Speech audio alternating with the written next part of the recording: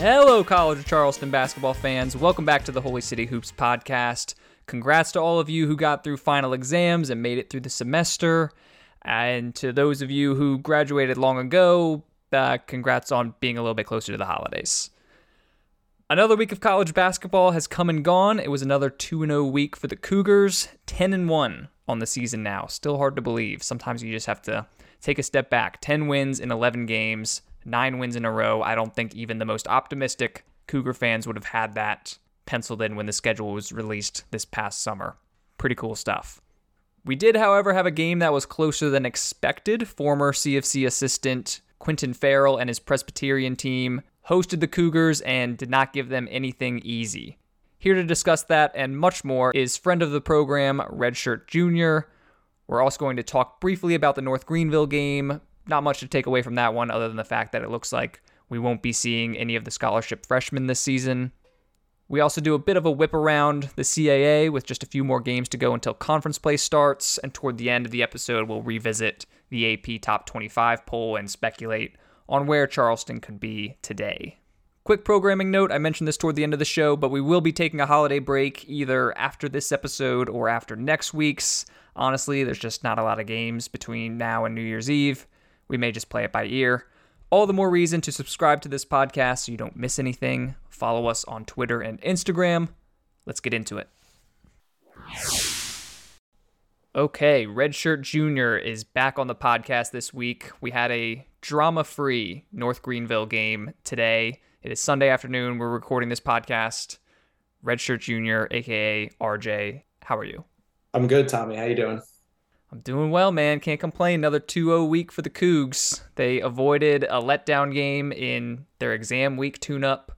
I also speculated that I think there's a bug going around. I think some of the guys are under the weather. Didn't make a difference against North Greenville. But you and I talked beforehand. Let's start chronologically because this Presbyterian game has a lot more items to chew on this week. I'll start with you. What did you take away from the PC game, and do you have any concerns after that contest?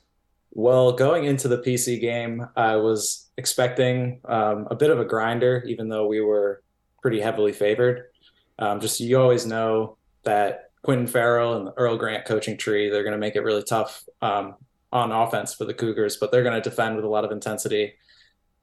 Even still, I didn't really expect to maybe, get down. I think we were down like 8 or something in the first half and started looking a bit dicey. So I was pretty proud of how we responded in the moment. I felt like we were able to make some adjustments in game that, it might not be the prettiest result, but we were still able to correct some things that were going wrong. So ultimately not too concerned coming out of it, but yeah, it was definitely more of a scare than we expected. Yeah, I'm with you. I think a few fans were maybe second guessing things after this game. I'm not going to go that far. First of all, we saw that Earl Grant defense. That's the first thing that stood out to me. It was like, man, this looks familiar. And this is the exact type of game that Earl Grant used to do really well at, right? Offensively minded team with a suspect defense. That's kind of the Cougs this year. Those are always the games that the Earl Grant era Cougars did really well against. Okay, you shut down their number one scorer, or you really slow them down on offense. And if you don't have a great defense, even a so-so Earl Grant, Quentin Farrell offense can do okay. And that's kind of what we saw. And they were pressuring the ball really aggressively. They rebound. They took care of the ball, just like those Earl Grant CFC teams did. So it's kind of like looking in a mirror or looking back at like some old Earl Grant tape.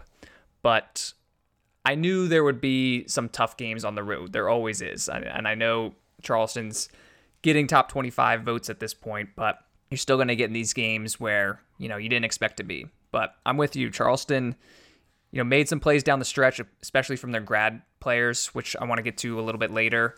Raekwon Horton was the MVP of this game for me. It was great to see him have a great game after last week we questioned, is Raekwon Horton being kind of relegated to a deep in the bench type role? He was instrumental in Charleston avoiding an upset in this game. So I'm not too concerned coming out of that PC game. Just glad the guys could get a win. Yeah, and those Raekwon Horton moments were huge. In the first half, he hit back-to-back threes for us to take the first lead since, I think 2 minutes into the game. And then another big three at the end. And yeah, good to see him involved, not only just getting the minutes in clutch situations there, but also delivering And yeah, to your point on the defense, I noticed that I was looking at all the 300 and below ranked KenPom teams, and Presbyterian's a better defense than I think all but one or two of them. So that might not be saying a ton, but it's kind of easy to overlook them when they're going to make you work for every possession. Yeah, they definitely made Charleston work for every possession. I thought Charleston's two biggest issues in this game were if they're going to make the 3-point shot as big a part of their offense as they have to this point, and you have an off night, you're going to find yourself in some close games. And that's kind of what happened in this one. Outside of Raekwon Horton shooting 3 for 4 from deep, the rest of the team was 4 for 18, 22%. So, that's going to happen some nights. Luckily, Raekwon Horton bailed him out. And the Charleston 2-point defense still isn't great. They still, defend the perimeter really well, but teams that can pass really well or offensive rebound to the extent that Charleston can stay close. That's what Kent State did. That's what Virginia Tech did. And I thought that's what Presbyterian did. So at the end of the day, Charleston's got the depth and the athleticism, and they had an on night from a reserve player like Raekwon. But it wasn't a perfect game from Charleston by any standard. And that's kind of what we saw against Citadel too. So hopefully they're just, being on the road the first couple times this season, they've kind of gotten it out of their system. But you can't really complain walking out of there with a win. Right. And I felt that a huge story in this game was the foul calls. Not only, Yeah. not like Did we top 50 in this one, or was that just the UNCW game? just the UNCW game. We had 45 in this one, and simultaneously the UNCW Eastern Carolina game had like 52 or something like that. And I thought that even when sometimes Presbyterian's getting called for like a touch foul when we have the ball, it was taking us out of our rhythm, where Presbyterian would rather slow it down, force you to inbound again, as opposed to running up and down the floor after a rebound. So it was like even when their guys were getting whistled for fouls, it might have been hindering our offense a little bit. And then at the same time, we probably got a bit fortunate because by the end of the game, 3 of their key players had fouled out. Yeah. So that definitely helps. Yeah, the only guys in foul trouble really for CFC were Phi, who had 4, and Berzovic, who had 3. And Kelsey was pretty conservative with their minutes. I thought those guys could have played down the stretch, but he just went with the guys who weren't anywhere near the foul threshold. In terms of free throws, though, Charleston was 20 for 31. PC had 17 attempts. They made 11 of them. So that definitely swung the game in one direction. But yeah, whistle happy crew up there in PC the other night. Presbyterian really did something, again, that Earl Grant's teams did, which was control the pace of the game. This was much more of a rock fight than games Charleston has been in recently. They put Charleston in a million ball screens on defense, too. They made them really defend, really push that man-to-man defense that Charleston plays. And just, yeah, it was a grinded-out game. And I also thought Presbyterian also brought the energy from the jump. I thought Charleston was a little bit sleepy, kind of how we saw against Citadel. Presbyterian did not have much of a crowd on hand, but they did get loud for stretches of the game. And it seemed like Presbyterian, and we're going to see this a lot, they knew the caliber of team coming in, and Charleston has a target on their backs with all the press and accolades they're getting. So PC seemed pretty fired up, where Charleston seemed like they're maybe trying to feel out the game a little bit. And PC came and punched them in the mouth, but again, credit to Raekwon Horton and the rest of the Cougs for not wilting. Yeah, the crowd, like you mentioned, is really not that large, but they were making a big impact, and you could definitely tell by the reaction. The Cougars are marked the best team in the state, some might say. So I say that. Yeah, I think most people would say that at this point. But yeah, definitely probably some regional rivalries, like guys who already know each other and have something to prove. Plus, we got the Trevon Reddish-Roan encore, former Cougar. Although he was just Trevon Reddish at the time. Right. He had some nice moments his freshman year. I remember he had an alley-oop dunk to Brendan Tucker against William & Mary. That was waved off. That was a sick play. But yeah, he's developed into a nice little player for them. He was good that night. Okay, let's talk about down the stretch, because I want to highlight, this is kind of the difference between last year's squad and the difference that having so many grad transfers on your team makes. So in addition to Raekwon Horton being really hot and keeping Charleston in this game, PC was just hanging around. They never got down by more than 3 or 4. And then down the stretch, the fifth year guys spearheaded a 7-0 run. So it was a Ryan Larson 3, Then Jalen Scott played really good post defense and I think got a defensive rebound. And then Pat Robinson gets a second chance layup on the other end. And then I think maybe even during that stretch was like the Raekwon Horton steal where he saves it out from going out of bounds back to Dalton Bolin. Dalton Bolin scores. So all the veteran guys made the difference down the stretch. And I wonder, and I pose this question to you, this felt a lot like the Furman game last year where Furman was just hanging around and then they came back and won that game. Do you think last year's Charleston team would have walked out with a victory as this year's team did? Same circumstances. Well, when you look at our end game variance, I guess, at the end of last year, it really came out to be like a coin flip. And I think that's what we would have had again with last year's team. I bet it would have been similar in terms of a gritty, only a couple possession game. And like you mentioned, now we have all this experience out there that I felt that this time around, we really valued the ball a lot better.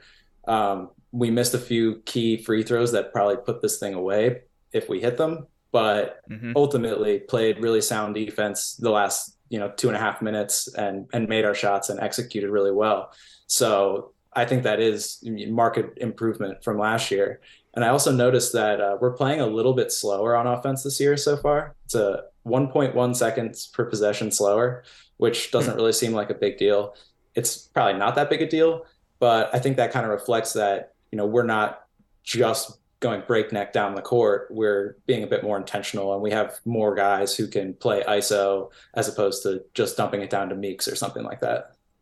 Yeah, that's the biggest thing for me is this year's team I think is so much better in crunch time. And a lot of people are like, yeah, it's just because we have a point guard now in Ryan Larson, but I think we share the ball a lot better in crunch time and get better shots. It's not just ISO ball to Underwood or to Meeks or to Smith. There's not the dumb fouls at the end of games to put teams on the line.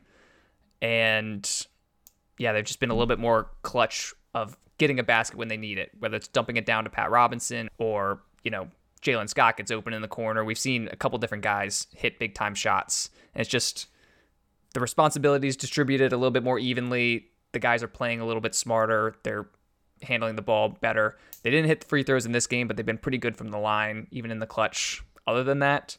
So yeah, I think, if you tell me last year's team goes 1 for 4 at the free throw line down in the final seconds, I don't know. I think I'm with you. It probably would have been a coin flip type game, but I never felt like Charleston was in danger of really losing this one, but PC really just hung around the entire time. Yeah, and we got up 10 with 4 minutes to go or something like that. And at that point, you're sort of feeling like, it's over. And where we didn't put them away, we still were able to maintain the lead and really manage the game well. Anything else from this one?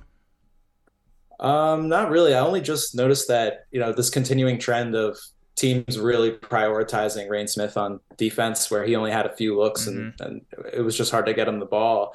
And I think it's a shame for everyone who wants to see some Rain triples, but I think we're seeing that strategy is kind of ineffective just because what we've been saying, there's so many guys that can make a play. It's more complicated than that, trying to scheme for us on defense. Yeah, and that's actually a nice segue into the North of Greenville game, because I do think it was a bit of a get-right game for guys like Rain, Ben Burnham, definitely, maybe even Dalton Bolin and Chuck Lampton a little bit. So the typical post-exams or during exams kind of tune-up game. We've seen Charleston play non-D1 games in this slot in the past. I am not a fan of playing non-Division I games. I think there's enough D1 teams with like 360 plus that you can probably, schedule somebody, but most of the teams in the CAA, if they're going to play a D1 game, they do it during this time of year. I'm glad Charleston's not padding the schedule with other ones like other CAA hoops teams tend to do. But, this one, not much you can glean from it. Charleston was up 30 most of the game. Chuck Lampton was attempting 3-point shots at one point, which was just wild to see. No Babacar Faye in this game, which was maybe the only real story coming out of this. He was on the bench, which makes me think it's not any sort of like suspension or academic issue or anything like that. It seems like there's a flu bug going around. I think Rain Smith was a little sick for the PC game, and I think Dalton Bolin was under the weather this week. So it could have been that, could have been preventative, maybe tweak something, but Berzovic gets the start. Cougars didn't really miss anything. North Greenville, for those who don't know, D2 program. They played a conference game less than 24 hours before this game, so I'm guessing they were completely gassed, but that's just the life of a D2 team. But for a Charleston team where 3 starters in this game came from the D2 level, I would hope they would not overlook a D2 team. And they didn't. North Greenville has a little bit of talent. They made some shots, but Charleston was really in cruise control for this entire thing. And Rain Smith does get a chance to drill a couple shots. Maybe he finds himself in a little bit of rhythm. But Ben Burnham has a 17 in this game, I think was his final tally. We talked on the podcast last week about both Ray and Ben. Where do they fit in now? And here we are a week later. Raekwon Horton has 15 huge points against PC. Ben Burnham has maybe his best game of the year against North Greenville. We don't have to spend too much time on this North Greenville game, but what do you take away from it? Well, I do think it's good to get more run for the guys off the bench in a pretty low stakes situation. Like you said, get right game for Ben Burnham is great. And obviously wishing the best for Babacar Faye and hope to get him back for the next D1 game. But I guess maybe the benefit of that is you get to play Charles Lampton 19 minutes. Yep. Ben Burnham gets 22. So good game to just kind of work on everything we're trying to do, get everyone involved. And I did see that Bolin went 4 for 6 from 3 and Rain went 5 for 13. So that'll get it done. Yeah, the number of threes we took in this game was pretty absurd. But Charleston, it seemed like Charleston was giving maybe like 60 to 75% effort. For most of the game, it was kind of sloppy. You could tell the team hadn't practiced much with exams going on and maybe even with the bug going around. But they were almost like oversharing the ball for many portions of the game, just like trying to pass like in gym class when it's like you have to pass it 3 times before you shoot. There's a little bit of that in this game. So I think their assist numbers were like way up from a normal game. But yeah, I'm glad Rain could find some rhythm. He seems to have been struggling as of late. Dalton Bolin even has been a little bit streaky. And you're right about Chuck. Like, if Faye is going to be out a little bit, a couple games, we're going to need Lampton. And he's kind of been the odd man out in that 10-man rotation recently. And I wish we could have seen a little bit more production out of him. But good for him to get some reps in because it's very possible that we need him for some good minutes. Yeah, the box score on Lampton is a little funny. He played 19 minutes, only 1 shot attempt, and it was from 3. Wow. Yeah, that sounds right. He was hacked a couple times. His thing, I mean, poor Everett German is going to have a damn aneurysm every time Chuck gets a rebound and brings the ball down to his knees and gets stripped. Every time him and Danny Johnson are like, dude, you're 6'10". Just hold the ball above like North Greenville center 6'4". Just hold the ball up and just put it back. There's no need to bring the ball down. Yeah, no, I'm rooting for Chuck to turn it around, but we need him to stop the dumb fouls and catch the ball clean a little bit more often. Mm-hmm. Okay. Well, since there wasn't much to glean from this one, I wanted to keep you around to talk CAA hoops and some bigger picture stuff as well. You do CAA hoops spaghetti, you call it. KenPom spaghetti, something like that on Twitter. Why don't you explain what exactly that is? Well, I started doing it last season, just seeing how much a team's KenPom rating can change even over the course of a month, but especially from the beginning of the year. So I just started keeping a record basically weekly, sometimes a little more frequent than that, and putting a chart on Twitter for everyone to look at, just so you can sort of see what we expected coming into the season and how things are changing. And that can be due to an injury or a team changing their style. You kind of have to draw your own conclusions, I guess, but definitely seen the conference sort of morphing in real time. Yeah. So what have you seen in terms of trend data from the beginning of the season until now? Well, Charleston is definitely one of the stories with how much they've moved up from their initial ranking. I think they started like 195, and last I saw they were 99. So they're a big mover up. And then UNC Wilmington is the next really big mover up. And they started 200 something, and they're now firmly in the top 4 conversation as far as a KenPom rating goes. And I think everyone who's watched some games would also probably agree with that. So those two have moved up a lot from where they finished last year and what we expected coming in this year.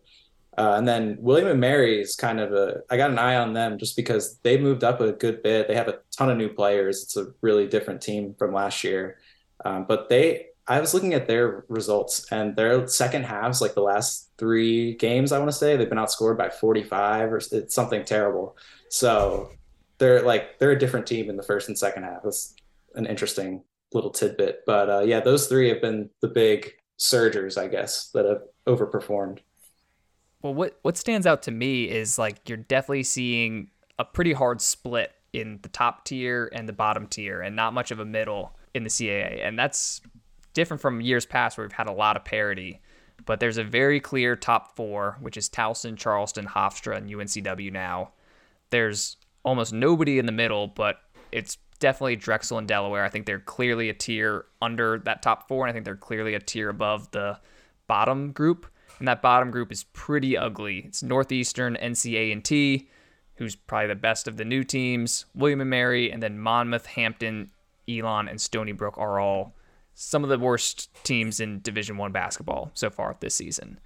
I mean, am I interpreting that correctly? Is there, like, it seems like there's very clearly like a haves and have-nots, and Delaware and Drexel are just kind of hanging out in the middle. Yeah, I would say you are interpreting that correctly. And that was sort of the story, as you said, last year and for most years past, where coming into, even after the non-conference schedule, you're saying, man, it's wide open. Like anyone could win this year. And I think we can just cross off a few teams off the bat this year. And I think it's going to be an interesting dynamic in the conference schedule, who ends, which teams end up getting more games against the really bottom tier and who has to play a tougher schedule. But yeah, we've seen Stony Brook and Monmouth and Elon all just really tank from their preseason ratings, which already were not, world-beating expectations. But yeah, I think especially this Monmouth team has some real holes that it's going to be a big challenge for them. It'll be interesting to see who gets Victor Wembanyama in the NBA draft lottery. I mean, Monmouth's putting in a really good tank race, Hampton and Elon as well. With the new look CAA, we don't play every team home and away. So Charleston is going to play at Towson and host Towson. They're going to play at UNCW and host UNCW. And they're going to host Hofstra, but no trip up to Hofstra. And I think a lot of people are rightfully assuming that whoever has the best record amongst those top four teams is going to be in the best position for seeding. But maybe more importantly, like, how much potential is there for a two-bid CAA? Because Charleston, I think, to this point, has the best shot at that. I think they have to run the table the rest of non-conference and then, like, at worst, get a split against UNCW, Towson, and maybe, like, even with a loss to Hofstra they can be in. But does anybody else in the CAA have a resume for an at-large besides Charleston? I would say no. It would take some probably pretty shocking run to change that. But not only does Charleston have the best resume, I mean, we have the best two, or actually, sorry, I have to correct myself. We have two of the best wins in the conference. We beat Virginia Tech at 28 on KenPom, Kent State at 64, Hofstra beat Iona at 57, and UNCW beat North Texas at 68. But I mean, and while those are really high quality wins for the conference, I just don't think there's really anything that can be done to be at large worthy, given how we've seen the committee award bids in the past. So the two bid CAA technically has a chance. We definitely need the Cougars to keep rolling, and I would love that to happen. But yeah, it seems unlikely that anyone else would be able to get in at large. Yeah, UNCW is definitely the hottest.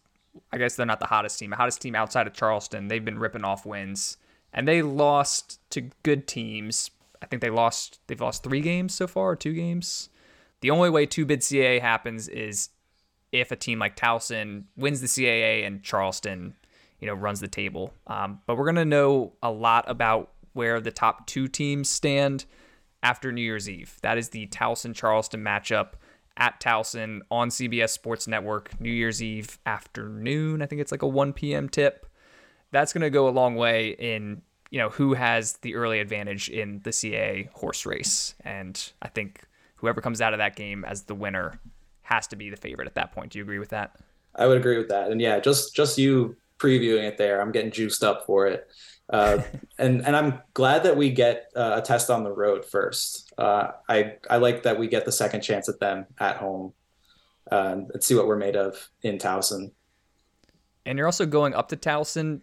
Probably not going to have any students on campus. It's between Christmas and New Year's. It's an afternoon tip. I don't know what kind of crowd is going to be there. Not the worst time to get Towson. It's a lot better than getting them on, a Thursday night in prime time. I have an idea to sabotage the Tigers. We go to Towson. We throw the most raging New Year's Eve party ever. We get the whole team there, and that's it. We keep them up late. They got to stay up till the ball drops. Yeah. I can't believe they dropped that game to Clemson the other day. I really thought the Towson Tigers. I almost said the Tigers, but they're both Tigers. That would have been a good win for Towson. They are missing some of their best players. They're a little bit banged up, but you got to put away Clemson. Now Clemson's going to think they're the best team in the state. We can't have that. Yeah, they need to schedule a one-off with Charleston.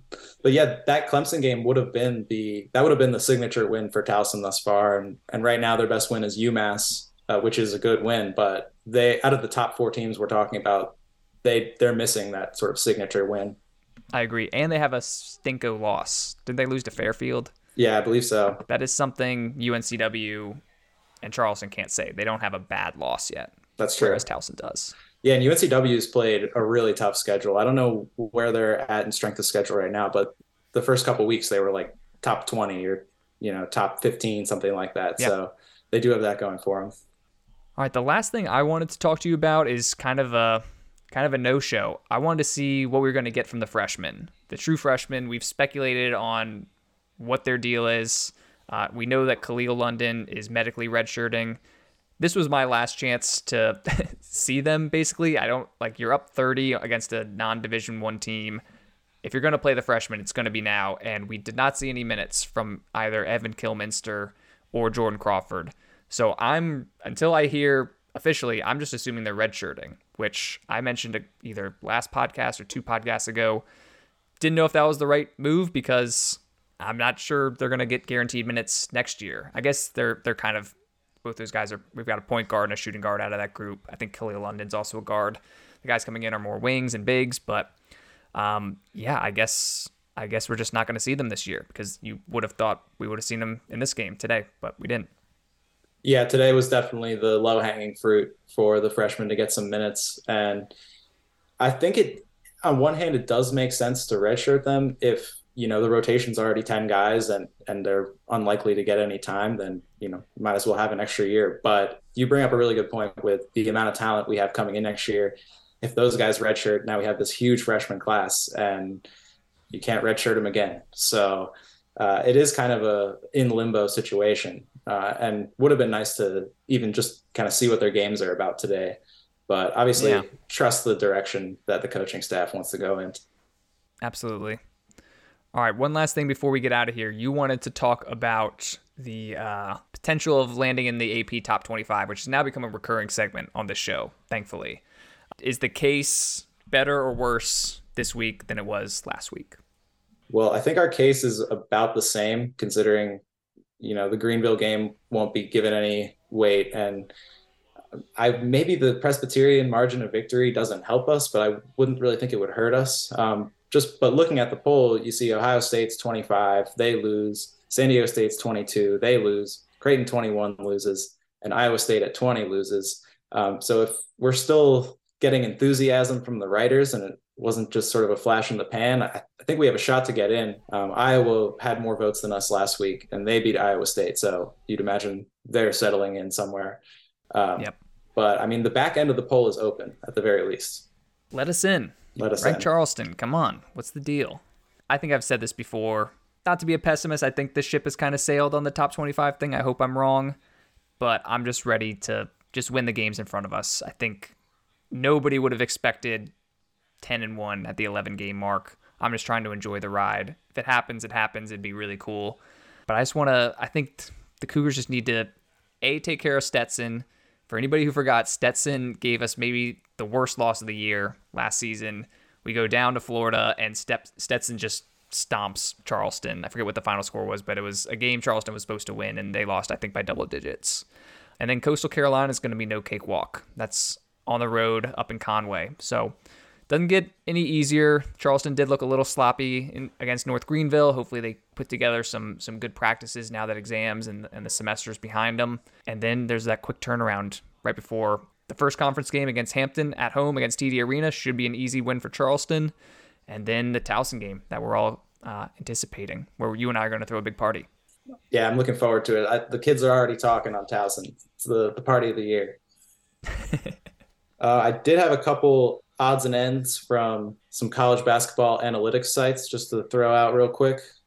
Yeah, let's do it. Evan Mia does like player-based ratings, like ground up from players to the team. And I was just poking around all the ratings for the players, and Charleston is the only team in the conference where all the players have a positive rating, even if it's, marginally above zero. Almost every team has a negative player. So that's pretty interesting. Okay. And then just the sort of contemporaries of KenPom, Bart Torvik and Eric Haslam, do have the Cougars ranked higher than KenPom does. So the Cougars are 63 on Bart Torvik, and they're 77 on Haslametrics. And the next best teams are Towson at 113 on Torvik and UNCW at 116 on Haslam. So a bit of a different picture in terms of top of the conference on the other websites. Yeah, Towson and Charleston have been kind of flip-flopping like just a few positions away from each other on KenPom. And I know KenPom, I'm guessing some of the preseason stuff still factors in. It's probably not heavily weighted, but maybe it's like 10%. That's a bigger gap than I would have expected on Bart Torvik and Haslametrics, though.